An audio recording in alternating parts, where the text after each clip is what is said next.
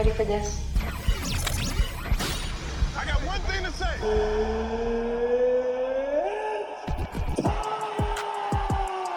Oh, hell yeah.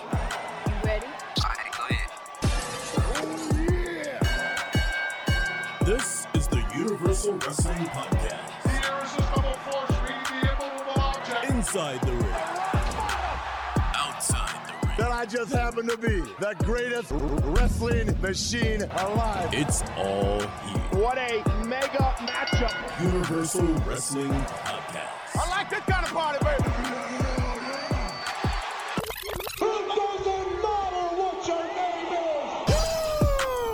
Welcome back to the Universal Wrestling Podcast. My name is Nick Dieterding. His name is Keith. Keith, what's up, brother? How are you? How you doing? Living life. They call me Juicy. You can call me Keith. Just don't call me at a bad time. Boom. Keith, I got some bad news for you.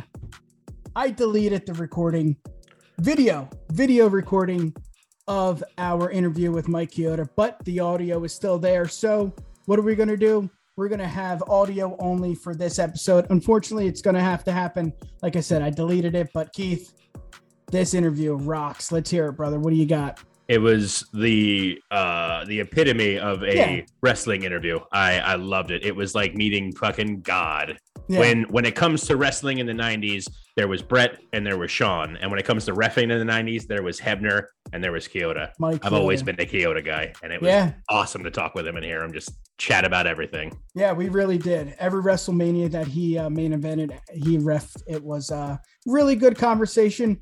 He's from the tri-state, good old South Jersey, born and raised. Really good interview, really good conversation. Again, it's only audio. I apologize. I deleted the video. It won't happen again. Keith, I will save everything on the cloud. But enough of that. Let's get to the interview with Mike Chioda. Welcome back to the Universal Wrestling Podcast. My name is Nick. His name is Keith. But let's not bury the lead. We got the legendary Mike Chioda with us. Mike, I love your picture in the background. Bruce, Mike, what's up, dude? How you doing? Jersey boy, Bruce. I'll be seeing him in February too, man. So what's happening? Nice. What's happening, Keith? Thanks for having me on the show here, man. Absolutely. How many concerts have you seen?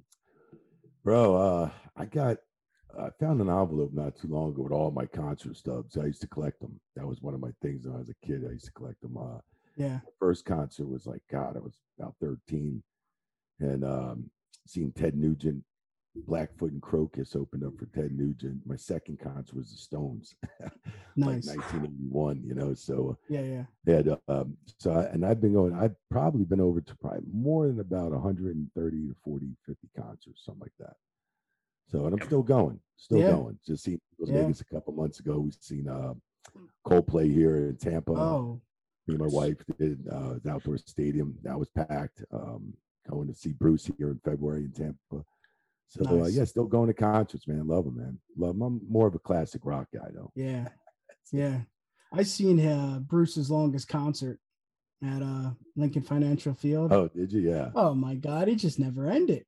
I mean, it was great, but it's like, okay, when's the piss break? That, Billy Joel's like that, too. Oh, man. yeah. You could, man, me and my wife, a couple times, and every time we went to leave early, we're like, oh my God, shit, he's playing that song. I forgot he even plays that song. Got to run back. He's another one that can go, man. Yeah, it's cool. Ric Flair's last match was, this year. Maybe it's his last match. We don't know. But I think, this is the internet. So rumors are rumors. I'm not sure if this is true, but right. I think you said it was your final chapter in your book too. Is that true? Are you done? No, I mean, I'm not done, and no, by no means. I said it just, I'm like in the process of getting ready to write a book. And nice. Just getting a lot of things together. And, with the pandemic and everything, and I just made this transition move to Florida 3 years ago from Houston. And I was in Houston for about 14 years. So, and, me getting released to the company, I just wanted, man, I got so much shit from the 80s and 90s, whether it's pay stubs to backstage passes to this, to that. And it just took me a while to collect all this stuff and say, okay, I'm ready to write a book now. I got, in case we need pictures from this in the 80s, or in case I need this. And, it's been taking my time and finding the right guy to write the book. So, yeah. And, when, and Ric Flair being his last match, it was just like, I was just glad that I didn't write the book already, because this could be the last chapter in the book, doing Ric Flair's last match, because I believe it is probably his last match, man. I mean, so if he goes out and does other things, whether it's a manager or something else or something like that, or I could see him doing that, but he got through it, man, and he had to come, he had to come to the table, man, and he produced that night, man. I'm telling you, the guy was sitting there doing, in the dressing room with him and some of the family and everything. An hour before his match, he's doing like 50 rows at a set. He's just sitting there with his trainer and he's just doing rows and just getting his blood pressure up and getting this going and getting going and getting warmed up. And I'm like, holy shit, he's doing about 150 rows, and I can't even do fucking 25 right now, probably. I'm with you. But, and he got through the night, and, I think everybody was pleased and everything went well, man. Yeah, it was great. How did something like that happen? Like, did they reach out and say, hey, Mike, we want you to ref, or is it just because of the whole podcast community thing?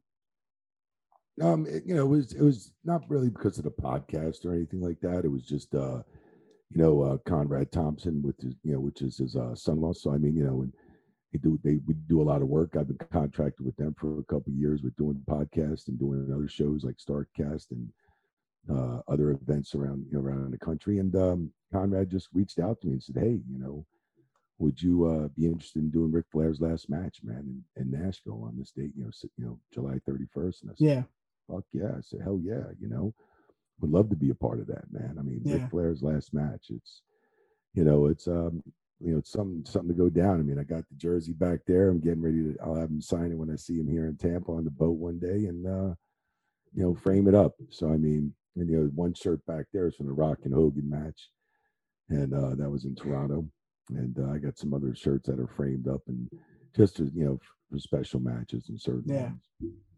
Keith, he said Rock. I mean, he touched on the one there. That's like been one of the, since we kind of knew this was all coming out, it's been like one of the burning things. Like, looking over it. I mean, you're back there from the Rock and Hogan match, and just I got stuff all over the wall. At least my wife gave me one room to put all my shit in there. We all get one. I got so much shit in the garage. I'm ready to make the one car garage out of it, like a bar and museum. Nice. Yeah. So I mean, kind of leading into this, Nick and I were like talking. It's like, it's kind of crazy to me.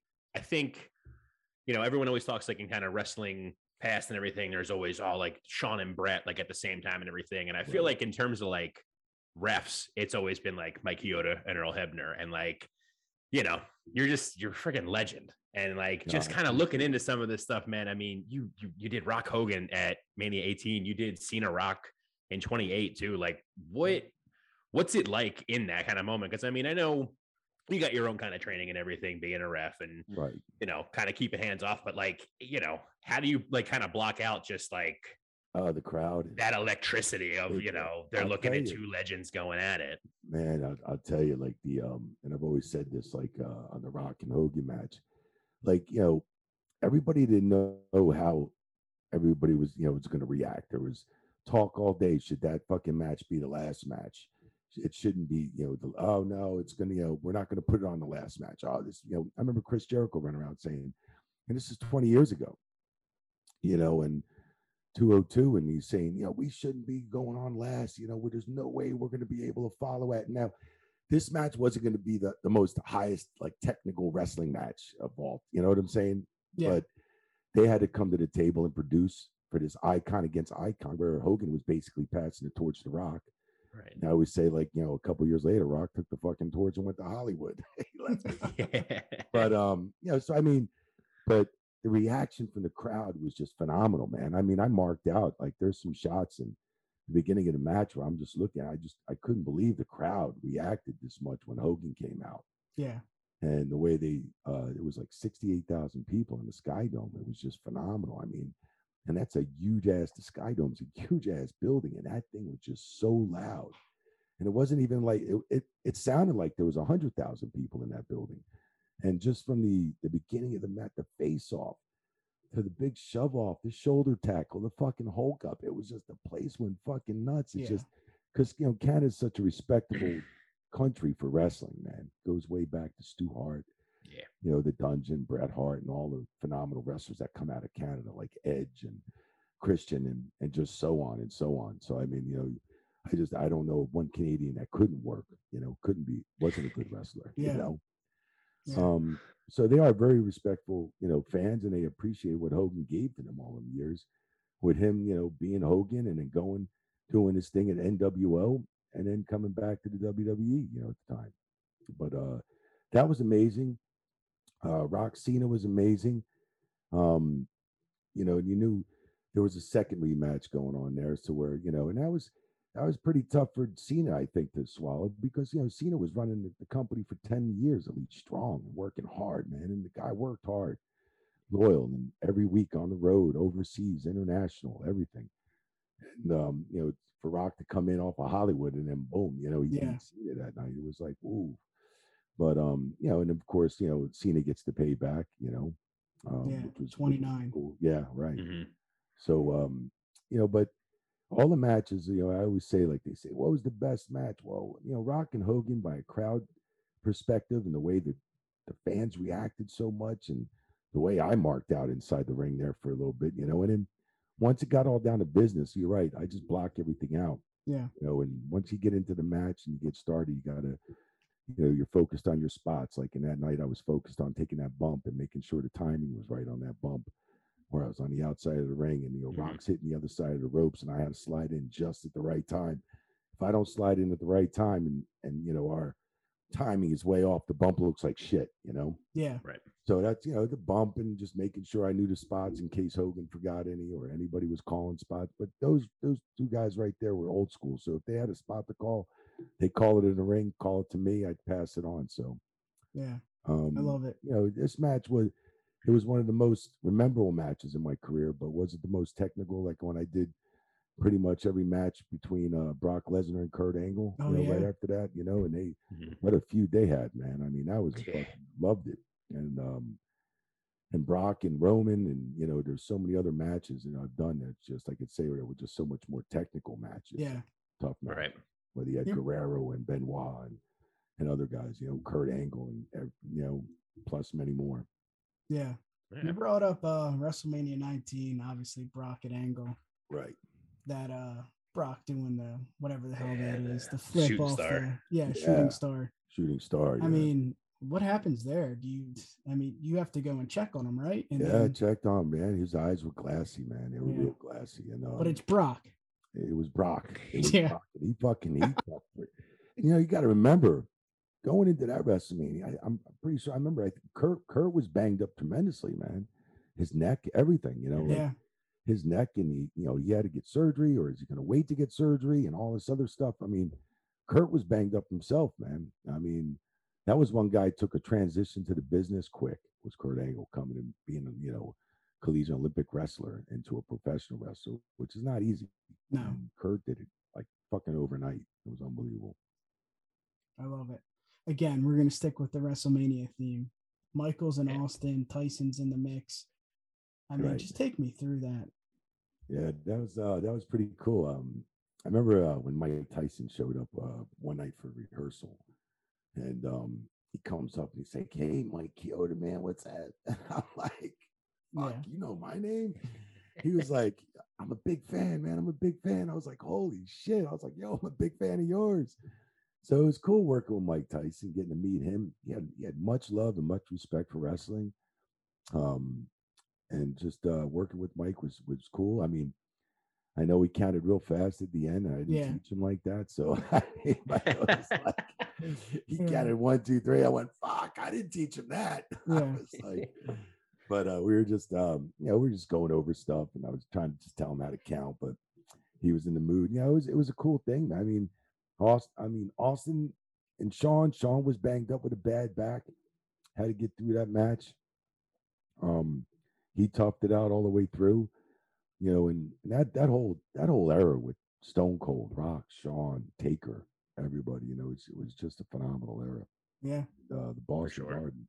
Yeah, I think it was still the Boston Garden then, I think then. So, but the Garden was rocking, man. That's a great place for wrestling. Yeah, and you were always right there too. Yeah, well, it shows the trust, Yeah, that's why I'm putting out this book, and it might be called Third Man in the Ring, or I'm gonna see what the title is on it. So I love it. But We got to talk some Philly. Philly. How's the crowd? I mean, obviously we hear about, Chi-Town, we hear about Boston, but Right. you're in the ring. How Yeah. is it? How's Philly? How's the crowd? Philly's great. If they love you, they love you. If they fucking hate you, you're done, bro. So it's like any sports team. Yeah. Any sports team. I remember going to Philly. God, man, wearing a Pittsburgh Steelers jersey, I'd still get shit. I'm like, what the fuck? I'll sell you a Super Bowl, and this shit would really start. This is before Philly had a Super Bowl, but yeah. I mean, God, love Philly because. Philly was like just always known as a heel crowd. I mean, it's like goes back to my days. Like I just told you, like the Stones were my second concert. George Thorogood gets up. I was 13 years old. We were at JFK Stadium, 100,000 people. Fucking one hot August day. It was like MR, WISP, Block Party, Party. Pierre Robert shit and all that other stuff. We see George Thorogood open up the fucking band, open up the day. He like late afternoon, he opened it up, rocked for about an hour and 45 minutes. He was only supposed to be on for like an hour. He rocked for about an hour, and fucking they took a break. And the next thing you know, Journey came on. I love Journey, and they come on. And Steven, he was like, "Don't stop," and they opened up with that song, and it just fucking Philly just booed him right off the stage. Threw bottles at him. I'm like, and I remember they did that to Steven Tyler in like 1976 or 78. And like Aerosmith didn't come back to Philly for a long time. Yeah. And I'm going, no, what the fuck? Why? I remember Perry going, fuck you, Philadelphia. Yeah. But and like ever since then, I was like, holy shit, fucking Philly's fucking rough, man. What the fuck was that for? And then people had explained it to me because I was young. Yeah. Oh man, it was just coming off George Thorogood, that hardcore rock. One bourbon, one shot, one beer, and then you start off with "Don't stop." Yeah. But in wrestling, man, it was great. I'll tell you one more quick story. I remember Road Dogg and DX were doing their thing, and Road Dogg, he had a singles match, and Philly just shit all over the Spectrum. They shit all over him, and fucking even though he's a baby face, DX was a baby face basically, heel baby face, like Stone Cold, right? Or like whoever, but. And he comes through the crowd. He's got fucking mustard, ketchup, fucking beer, popcorn sticking to him. I mean, completely fucking doused in every fucking thing. Yeah. They had it at the concessions, it was on him. And he came through and he looked up at everybody, and all the boys were sitting in the back, and he knew he was getting doused. He just goes, "Fuck, they call this the city of brotherly love? What the fuck?" I just started dying. But but Philly's been a great crowd, man. I love Philly because if you don't produce, they'll shit on you, which is hey, tell you like it is, I think I was there for the Roman Reigns Rumble when he won, right? And there was booze. Yeah, but look at him now. I mean, well, they're pushing him to the tilt. They push it. Roman deserves it. I mean, I don't. You got to have Roman. Roman's great athlete, man. Great talent, and you've seen he had to be the face of the company a while back. You've seen that coming. So it was really, what a match he had over in Wales, man, with Drew McIntyre. That was fucking phenomenal. That was great. So you still watch the current product, I guess, when you can? Yeah, still watch. Definitely follow up on some things and stuff. Look at, watch AEW a little bit here and there, and watch WWE. WWE's getting a little cartoonish and all this other stuff, AEW wants to pull the strings, but I think with Triple H now, you never know. I mean, he may take it to another level, Yeah, for sure. So we'll see. Hopefully he does. I'm sure he will. He's got a great mind for the business, all aspects. Well, so sticking there with AEW, I know. So they brought you in. You refed the Cody TNT title match against. Yeah. It's failing me now. Well, I worked a match with Darby. It was Darby. And then that was the one. Yeah, Cody, and then I did a couple other matches or something like that. I think it was Samoa. Samoa Joe. Most recent one for the Owen Hart. Right. Right. That was nice. I mean, AEW, I don't know. He's just Tony Khan's not a big fan of the referees, man. I don't know. Really? Well, I mean, you can tell. He's bringing in all the talent, and I'd love to be there. I would have loved to have been there, work a little bit or whatever he wanted me to do, or So I remember Cody trying to get me in, to train the referees or to help them out or just to do my thing and, just whatever, give my 35 years experience, 35 years with WWE, but 33 years a referee. And so, I made my debut on TV in 89 and I was refereeing starting about in 87 with Joey Morella from South Jersey and Gorilla Monsoon. So we grew up in Willingboro, New Jersey there in the late 70s, mid 70s and early 80s. Yeah. So yeah, I mean, I guess just like with that AEW environment, I mean, you kind of answered it and just selling it there, but like, so what was, having come from being in WWE for so long and then kind of going in there, like what was the difference like in environment? Because I mean, all the wrestlers always talk about when, AEW came around, it was like the promised land for so many people and stuff. So like, right. Kind of know the opinion there, but like from that ref aspect, like what was it? They got a great vibe going on over there. I mean, I know things are out of control a little bit or something's going on, We'll get back to that. But, yeah. So, I mean, but, that just comes, that just comes with talent. You got to have certain guys running that certain position, talent relations where they can control the talent, Yeah. I don't know. So, they got a great vibe and a great thing going on. They don't travel international. I don't know why. They should make it and break it out to international because I think they would really sell out, make a lot of money. Tony Khan, to me, is got a great, with Cody starting out with Tony Khan, they started a great thing, and now there's another place to go for the boys. Now the boys they're just not in a cave and where they just got to work for WWE and there's nowhere else to really go. Yeah. So I mean, another big league with billions of dollars and big money to back it up. So now there is, So I mean, you see Cesaro, and certain other guys that they get released now. Boom, next thing you know, Tony Khan's got them. Yeah. So I mean, now it's like look how WWE picked up Cody real quick because they were like, oh, you're having problems over there. Shit, we'll take you back. So and it was tough. That's why like Cody had he was pushing for me to get in there, and then I wasn't stressing. I was like, hey, they want me to come in and help out and referee a few matches and referee pay-per-views, do whatever. That's fine with me, but it just didn't pan out like that. So yeah. Hey, it's their loss, that's for sure. Definitely. I don't know how you say. I don't know how you hear Mike Chioda and say, "Nah, we're good." It's crazy. Yeah, it's all good. I mean, I don't know sometimes if it's an age factor or that's why I don't even know with WWE. I mean, I'm 56, but I didn't want to referee till I was 60 years old either, or 50. Yeah. I didn't want to keep refereeing until I'm 60 with these young kids, But yeah, I only had a couple more years on my belt anyway. That's why I was like when working with, I was with the company 35 years. Tony Chimmel 38 years. Yeah. A bunch of guys that got released were over 30 years. It was like we all had 30 something years plus. Yeah. So like, holy shit, they're cleaning house. So age or how many years there or what, Yeah.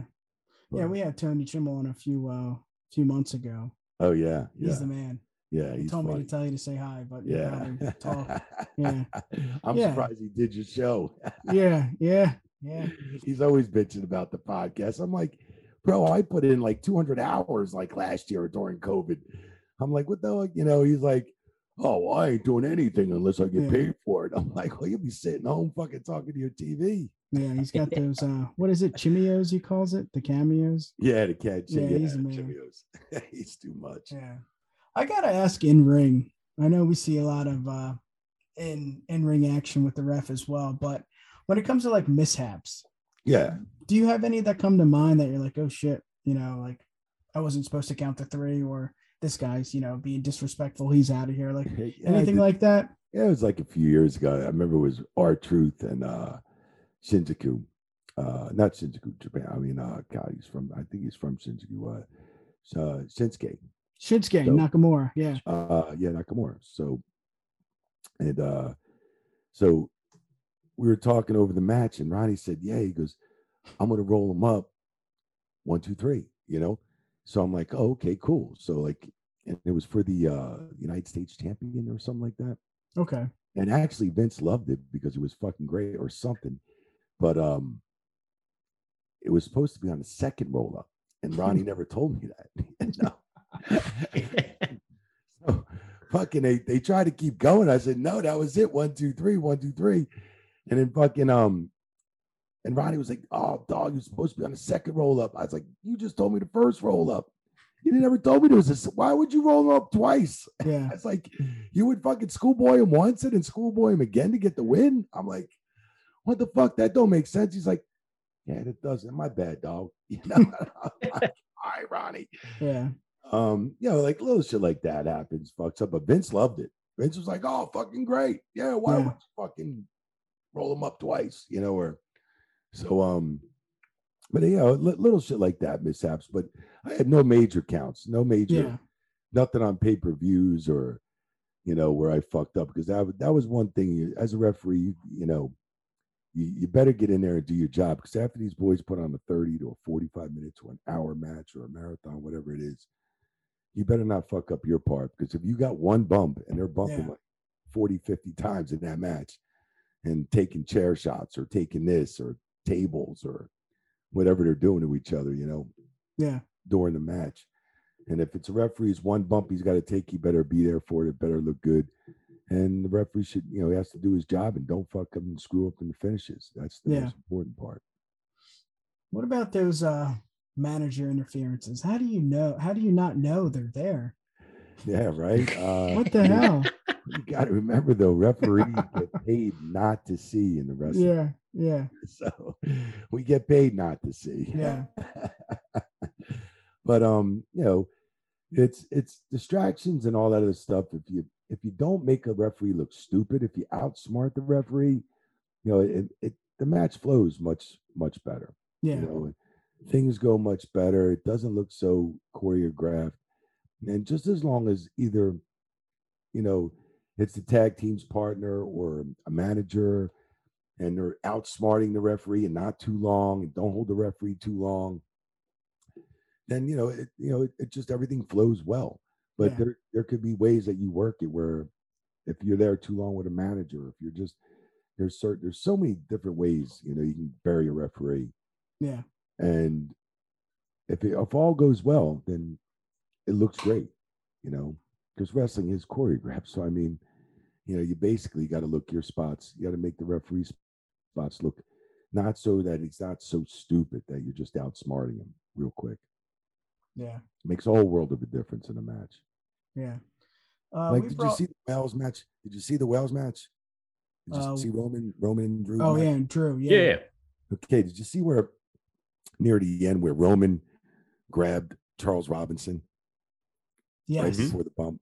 Knew the bump was coming there. Like, as soon as he went to grab him, and it took so long to develop because he kept grabbing Charles and arguing him. And I'm like, holy shit, he's either going to, you know, fucking charge him and move, or he's just going to plow into the pile. And it's exactly what happened. But it was like so telegraphed. Yeah. I wish that would have been shortened up just a little bit, you know? Yeah. I agree. Cause like you're looking at it, it's like, okay, it's coming. When is it coming? Right. And something was coming. It, you knew that with the rep bump, and then it came. Yeah. You know? I mean, I did, you know, I knew the barricade spot when Roman was feeding. I said, oh, don't tell me to do that barricade broken spot again. You know, two big dudes going. Oh, yeah. I'm so over that spot. They do it way too much. It's crazy. Way too much, right? I hear it. You know, crazy. Doing it so much, but but Roman made it work. I mean, because you know they did get me on the false finish because I actually thought they were going to maybe put it on Drew real quick. Yeah. And then turn it back to Roman when they got back into the States or something. But no, they did get me on that one false finish though. Yeah. They got me. Yep. But hell of a match. Speaking of Roman and celebrities, we brought up Tyson, and Logan Paul is going to be featured at the Saudi Arabia event. What are your thoughts on celebrities? I mean, I know it's really important to the WWE, but just in general, like part of the show.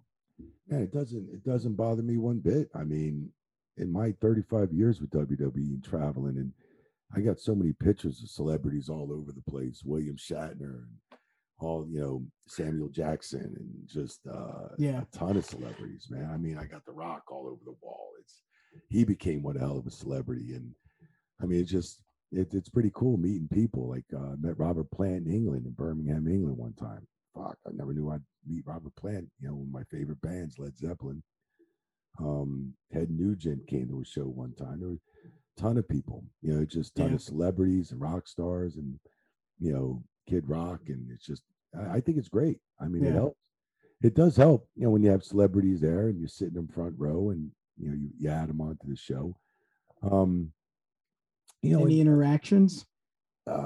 Interactions as far as what do you mean? Like backstage or something like that? Yeah, I mean, it's cool. Yeah, you talk to a lot of celebrities backstage and you get pictures with them and stuff like that. And, and it was cool with me. I mean, they seem to have a lot of respect for the business, and because they know it's entertainment. They know it's a hell of a show. I mean, when you look at WrestleMania and the SummerSlams that we're putting on now, man, that's like, God, we're running like 4 Super Bowls every year. Yeah. Royal Rumble or this one or these big stadiums. I mean, WWE is, and they're running like all these big stadiums, which we used to run every once in a while. But, people love wrestling, man. They love wrestling. As long as their kids are growing up, everybody goes to that stage. They're going to make daddy take them to wrestling or, Yeah. And daddy's probably making a kid go to wrestling. Yeah. Oh, yeah. Yep. What do you got, Keith? Well, so kind of going back there a little bit to what Nick was talking about, with, different things going on in the ring and gotten to call it and everything. Right. It's been one of those things I always kind of wondered about. You always catch the earpiece in the referee's ear. There was the big thing a couple of years ago, or it might have been only like a year or so, whatever, where they there was like that leaked list of like terms for like commentators of like, don't say this kind of stuff. And, them talking about constantly having like Vince in the ear and everything. Right. Imagine it's a pretty similar kind of situation for you guys in the ring there. Maybe not as on hand, but is that kind of the vibe there? It's just them feeding in there, just like, oh, listen, no, call it this way, let them know timing and all that kind of fun stuff.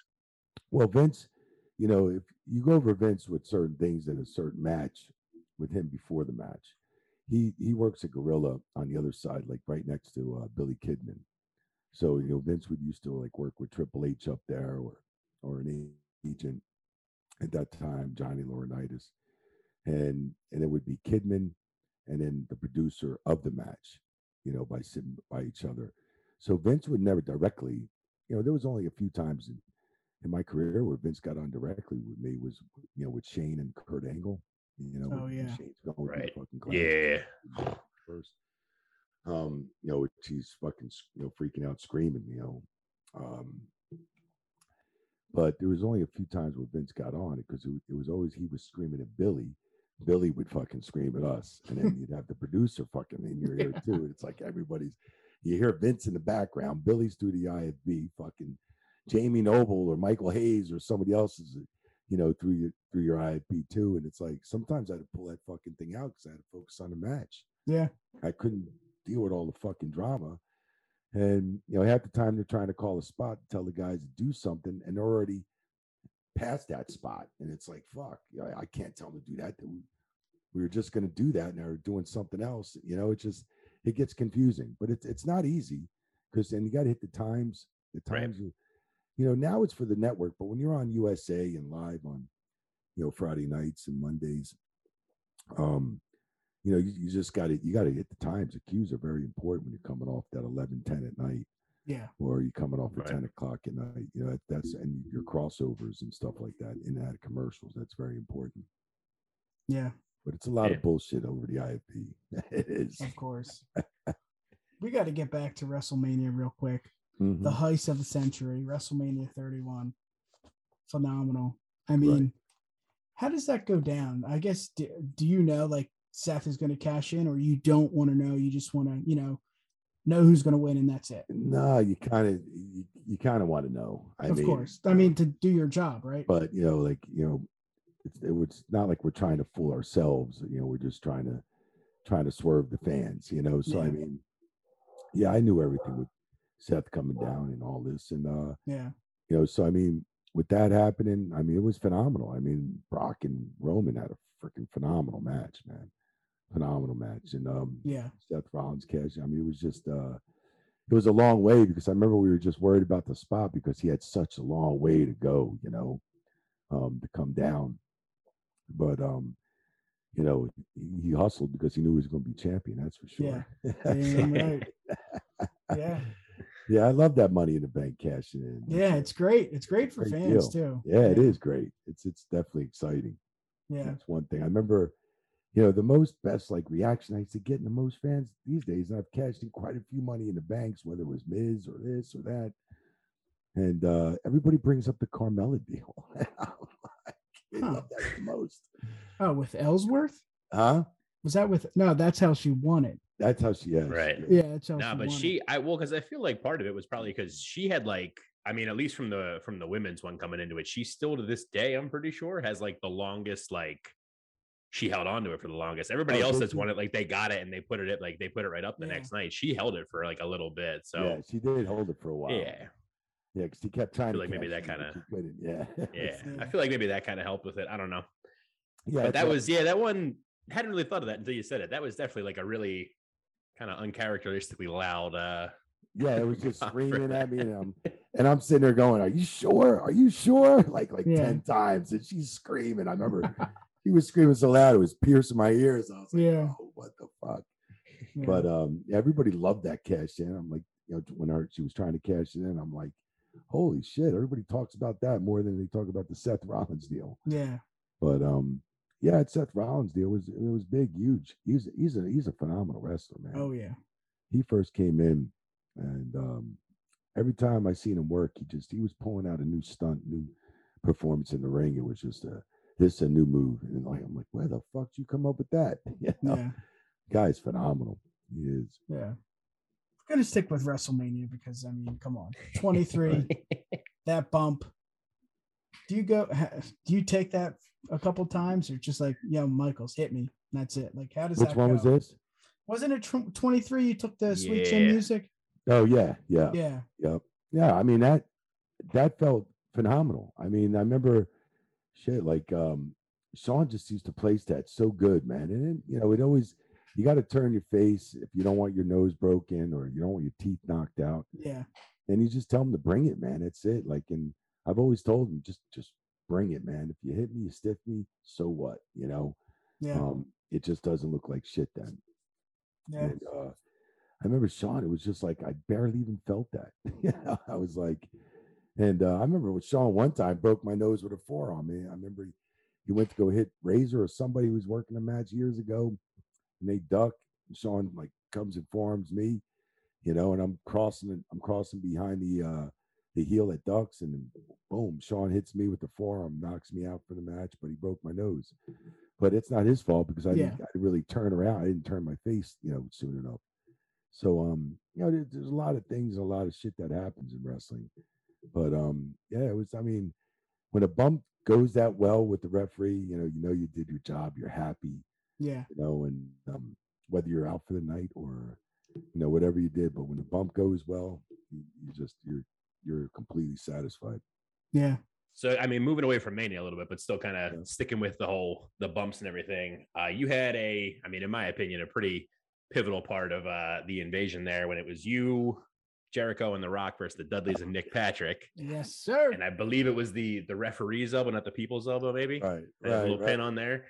What was that kind of whole experience like? Because I can't imagine, Hey, that was the stories of Bubba anyway nowadays. I can't imagine going into the room and him walking in and seeing like, oh, I'm working with the refs tonight. Like I can't imagine that went over too well. So, like, what was that kind of like?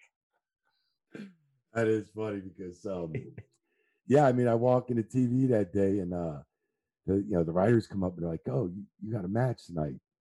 I'm like, well, shit, I didn't expect to have the night off. And they're like, no, you're actually wrestling. I said, who am I reffing? And they go, no, you're actually wrestling a match tonight. I'm like, what? I'm like, you fucking kidding me? I said, wrestling who? I said, oh my God, this is gonna look like shit. I'm like, well, why would you? And they're like, oh, you're gonna tag up with The Rock and Jericho, and you're facing the Dudleys and Nick Patrick. And I'm like, oh, what the fuck? I hope this shit's gonna look good, Yeah. And me and Nick are like worried all day. We're like, oh shit, I hope he takes his bump inside the ring good, like he gets tossed in and peeled in. We're all just worried about all the spots, and yeah, it turned out good, man. I remember Bubba going, Chioda, if you don't sell my fucking clothesline, he goes, you are gonna be in fucking deep shit. And I'm like, oh, you gotta be fucking kidding me. I'm like, Bubba, I will fucking sell it. He goes, I mean, you fucking sell it, Chioda. And I'm like, he's like, you're a fucking referee. You're not one of the boys. And I'm like, yeah, I know. I'm like, all right, Bubba, all right. I got you. I didn't have a fucking choice. He came and brought that clothesline. Yeah. And if you go back and watch that, I had my arm on my chest, even while I was trying to give the fucking people's elbow. I'm running across the ring like a little bitch with fucking still selling my chest. And I sold it all the way to the back. Yeah. And Bubba goes, fucking goddamn Chioda, you oversold that shit. I'm like, what? He was fucking with me though. Yeah. But yeah, it was great, man. I mean, it was just phenomenal. I couldn't believe I was going to be, I was part of a fucking match on the main event, on SmackDown. Yeah. Yeah. And had a lot of fun with it. I really don't even remember in the last 20 years has a referee done that, been in a match with, in a main event match. So yeah, it was a pretty cool feeling and glad everything worked out okay. My shit didn't look too weak. Yeah. Yeah. I think it's the common theme when it comes to your career, just the trust, Yeah. There was a lot of fun doing that, man. So, as a one-time thing, I was like, oh, where are we going from here to the writers? Am I going to start making big money? No, that was it. I'm like, oh, fuck. Yeah. We had Shamrock on the podcast a few weeks ago. Right. And we asked him, one of his favorite ribs. He brought up Owen, and Owen lubed up the knob on the door. Do you got any favorite ribs? It doesn't have to be about Owen, but just something in general. Tons of ribs, man. Yeah. Let's hear a good one that you haven't told.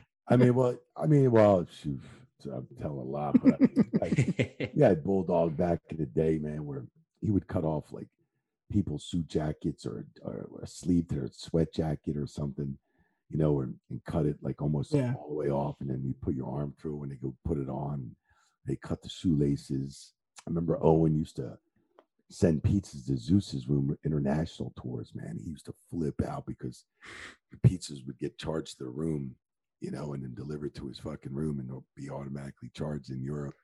Yeah. Shit like that. I remember Owen used to call up Zeus, fucking with him on the phone at the hotel rooms. I'm going back like some years. Just tons of ribs, man. People cutting people's hair off. It was like eyebrows would get shaved if you're on a bus long ride, if you didn't watch it, Yeah. You're drunk, passed out. There'd be a ton of ribs going on. Sometimes there were not so good ribs, when you had, I remember what's her face, Sunny, and they shit in her food on a European tour in the beef stew.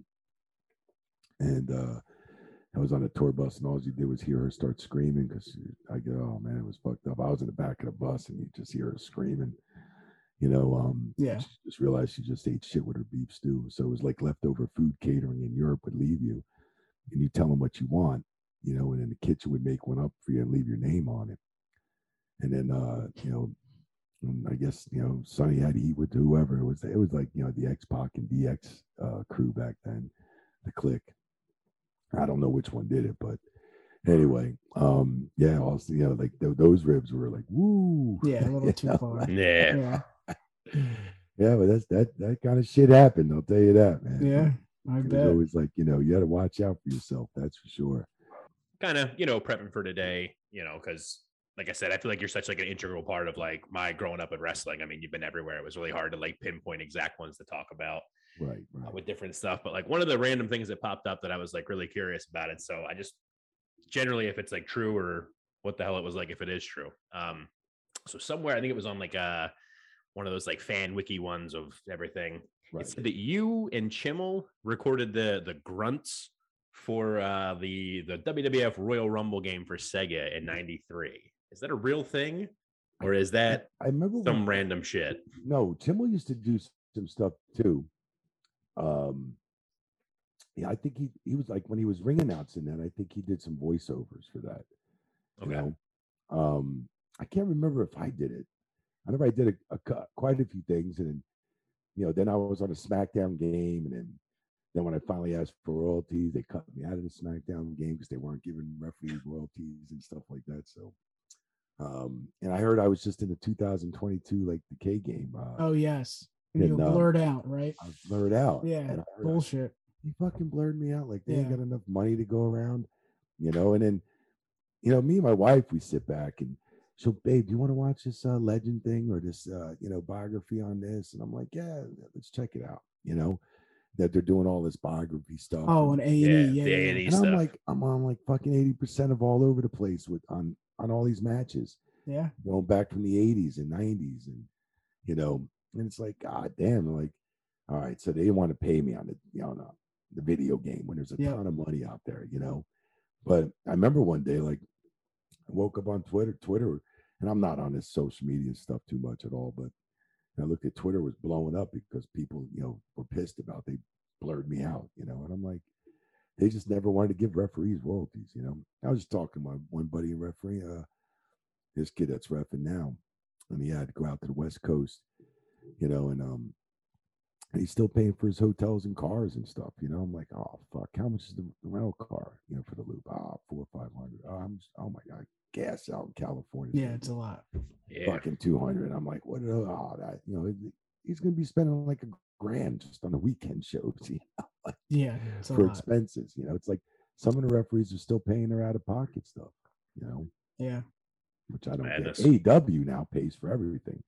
They pay for the hotels, everything. I mean, that's what I said when I went down there, accommodating, hotel, car, transportation, food, everything. So I got to bring it up. Good. CM Punk, the press conference, that shit show. What are your thoughts, man? I mean, obviously you've been through it all when it comes to wrestling. Right. You had to be maybe nothing compared to that, but something similar. I mean, what do you do? I mean, he's talking shit. The CEO's just sitting right there, not doing anything. I mean, weird. Right. I get that. See, like, to me, it's like, I'd like to see, to me, it's just my opinion. Tony Khan should stay off those press conferences, a lot of them. CM Punk, I have nothing but a lot of respect for, man. He's always respected me in my career, working with him and for him. It was great to see him. I seen him for a quick 5 minutes. We talked, in Vegas. And, I don't know the whole story of it yet. I hear, I speak to a lot of the boys that work for, AEW still. But are they poking at him? Keep poking on social fucking media and all this stuff. Were they poking at him and then he's striking back? I mean, I don't know. It's just, I have the most, I mean, I know CM Punk for a lot of years.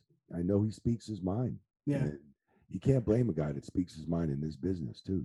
I know it got him in trouble in WWE, but look, the guy sells tickets and he can wait. He just draws. He draws. Yeah. So I really don't know the whole story, but Tony Khan sitting there with him all the time, if the press conference goes good, but if it goes bad, then it's just makes everybody look bad. Maybe, does Tony Khan need to sit out there in these press conferences and podcasts all the time? Do they need to really do them like that every time? So you could just, I don't know. It's just, I think they'll get their shit together. I think everybody will come to, when MJF went off, man, I watched that promo and I said, fuck, I was like, please tell me he's not shooting because, this would be a great fucking angle, Yeah. To me, that was a work. That was a complete work. Mm-hmm. You know what I'm saying? Yeah.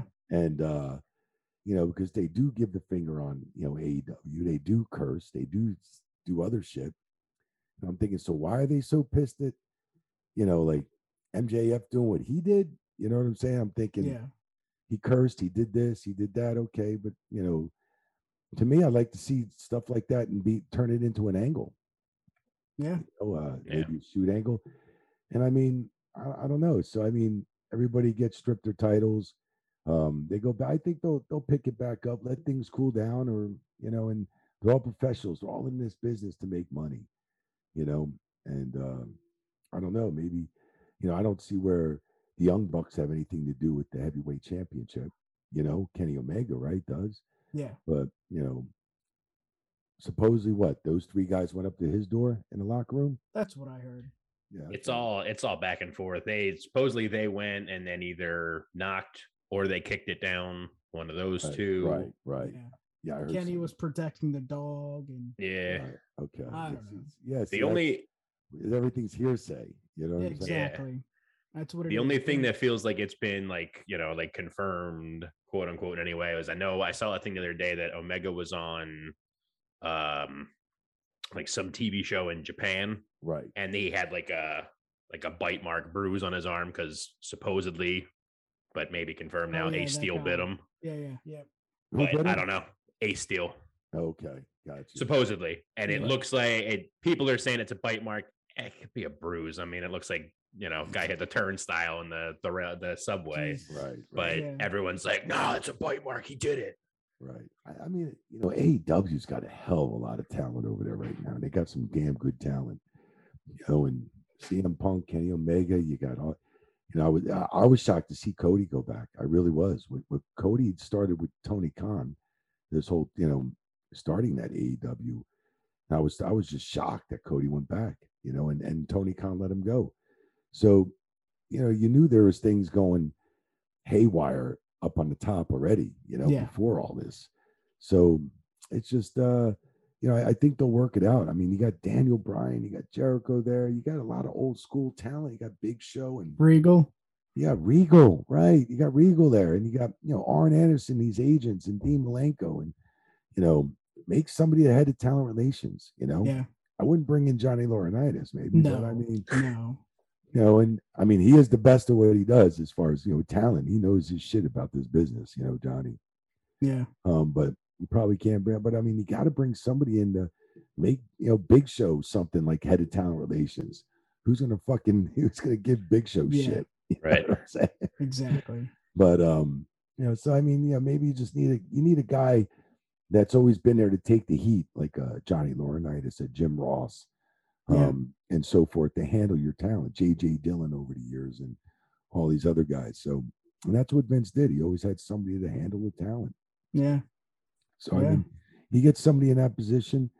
Maybe Tony Khan could sit back a little bit and just make the decisions, and from what he hears, So yeah. Well, we'll see how that goes. I mean, Tony Khan's doing a phenomenal job. And, like Hunter said on some interview, he's like, hey, am I worried about AEW? No, they beat my farm league. They beat my AAA league in ratings. Well, that's a fucking start. That's a start. You got to beat the AAA before you beat the best club. So, I mean, you got to beat the minor leagues. Yeah, you got to at least beat the minor leagues before you get to the big leagues and beat them. So, I mean, they got something going good on there. I think this will all blow by before you know it. In a month or two, we'll be talking about something else, Yeah. Yeah. I mean, again, it's been 3 years. They're still a small company. Yeah. When it comes to how, the lifelong. Yeah. I mean, I know Kenny and them guys. I mean, I met Kenny a couple times in the Bucks. They were always cool dudes and very respectful, very nice. And do I know Punk? Yes. And he's always been good to me in my career, and good guy to me, and right back at him, and I give him nothing but props too. So I really don't know what happened there. Yeah. So I can't really, comment on it. Yeah, really. it's rumors. Yep. Yeah, right. It's all rumors. All right, Mike, let's end it on a high note. I'm going to give you a few names. Just give me your thoughts, anything about the guys. Are you ready? All right. Chris Jericho. He's the man. God bless him. He's still going, man. At his age and everything, just, every time I see him, he's always hustling, doing cruises, working wrestling cruises, working this. I'm going to do Fozzy. Chris Jericho's a great guy, man. Love him. John Cena, hardworking dude. A little tired of hearing his voiceovers on TV lately. I mean, he's on every fucking thing. Even the commercials, yeah. John Cena made us a lot of money in 10 or 12 years. Hard worker. Good luck to Hollywood, and I know he wants to do Hollywood real big, and he's hustling, and he always followed that loyalty, respect, thing. Yeah. And good luck with him. The Rock. The man. Yeah. I thought that was a pretty easy one. Shane McMahon. Shane McMahon. He's a great guy, man. I mean, he's one of my good friends. I miss him. I actually touched base. We talked to him. August 1st was my birthday. He reached out, and then he reached out. I was on my way home from Nashville, and how the Flair match went, and everything went on that match and everything. So we talked a little bit there. Shane started with us when he was very young in his business. He used to work with me and Tony Chimmel on the ring crew. He learned everything up from the bottom all the way to the top. Miss him dearly. I know he's doing well. So yeah, I'd like to see him play a bigger part, a bigger role in the WWE at some point, sometime. I'd like to see that. And that's it. Shane had much respect. I mean, when I got released, he was the one. He called me from Vermont when he was over there. he was in, with his family in Vermont with COVID. And, he called me a couple days later and we talked and stuff. And, he was the only one called me. I didn't hear from Vince, Stephanie, or anybody else. Yeah. I guess him and Vince butted heads and stuff. And yeah. That's it, and, Vince is a stubborn guy. Same with Shane. He's a stubborn guy as well, too. So, I mean, you know, it happens in families, 3 more names. Shawn Michaels. Great worker, man. Phenomenal worker, great guy. Worked him for a lot of years. It was great to see. He's a legend, icon. So is with a lot of other boys, but just Shawn. I remember when he came into WWF, with the Rockers, with him and Marty Jannetty, and to see him to make that transition from going to a tag team to a singles, wrestler, to just this complete big out showstopper star, and had some of the most best matches with Shawn Michaels, man. Scott Hall. God rest him. God bless, man, with Scott Hall. On the, love Scott, man. He always loved how I counted. I'll never forget the day he told me that, when 1, 2, 3 kid had a fucking go over him in Manhattan Center. Yeah. And he goes, Coyote, you better fucking count so fast. And he's like, I want that fucking 1, 2, 3 quick as fucking possible. And I'm like, you got it, Razor. You got it. No problem. Because I'm fucking telling you. Like, and he was shooting because, it was a big deal when the boys would go over or somebody would do a job for somebody. It was a big deal. Then he took that shit with pride. Like, like Shawn Michaels and Razor and other guys, Diesel or anybody, a lot of them guys took that shit as pride. Like, I got to do the job for him. Yeah. But, Razor Ramon, it was just, it was sad his life ended so early. Loved work with him. Never forget, like, before I was refereeing, a lot, like I used to take the ropes. And Razor I used to take the ropes, from the guys on the outside of the ring. And he'd always be like, he'd take that toothpick and he'd give me his jewelry, his jacket. He's like, all right, Chico, Coyote, I'm sorry. And he'd take that thing out of his mouth, flick it in my face. Taking ropes up when I was first starting out. And, it was just a lot of fun with Razor in the ring, outside the ring, and everything, man. All right. The best for last. Tony Chimmel. Let's hear it. He is the man. Yeah. I love Tony Chimmel, man. He's me and him, we traveled the road for 20 something years in the truck, man, and did the ring crew and stuff like that for at least 21, 22 years or so. And we busted our ass, man, and we basically live with each other for at least 300 days a year or more sometimes. And he taught me a lot when I first started in the business, like Joey did, refereeing and other things, and working for Gorilla Monsoon. And Chimmel took care of me. He was about 4 or 5 years older than me, 4 years older than me. So I mean, he always looked out for me, which I appreciated. And Tony Chimmel could do no wrong in my eyes, even though he runs his trap too much. But I'm hoping he's getting his gig with AEW. We'll see. So I don't know. Yeah, that would be cool. So, Mike, again, they just haven't hired him yet either. Yeah, we need it. The Rated R. No, he's on some skating rink. He's on a big painting in some skating rink or some kind of in Jersey. Yeah, in Cherry Hill. Oh, my sister said, yeah, it's Muhammad Ali, and I think Tony Chimmel. Hold on, Tony was in the middle. It was Muhammad Ali and somebody else on the right. I forgot, it was a boxer. It wasn't. No, it was a wrestler. God, I forgot who the worker was back in the day. But yeah, he's on some big mural. Dope. Yeah, Inoki? Yeah, is it Antonio Inoki? What's that? No, it was not that one. Old school. It was like Gorgeous George or all right, somebody like from way back. Probably somebody from Jersey too, right? Yeah. Nice. But Mike, you're the man. Thank you so much for taking the time. This might be a stupid question, but give the people what they want. How can we find you? Man, you can find me at Twitter at MJC Chioda. And I got some merch at ProWrestlingTees.com and stuff. And have a podcast every Monday with ad-free shows. And it's Monday Mailbag with Mike Chioda, and we have a fun time on there with Paulie B. Bromwell and ad-free shows, and that's pretty much it. Otherwise, you can just catch me on my email. Awesome. You Right can find on. us on Twitter at the UW Pod and Instagram at UW Podcast. Mike, one last thing. Go Birds.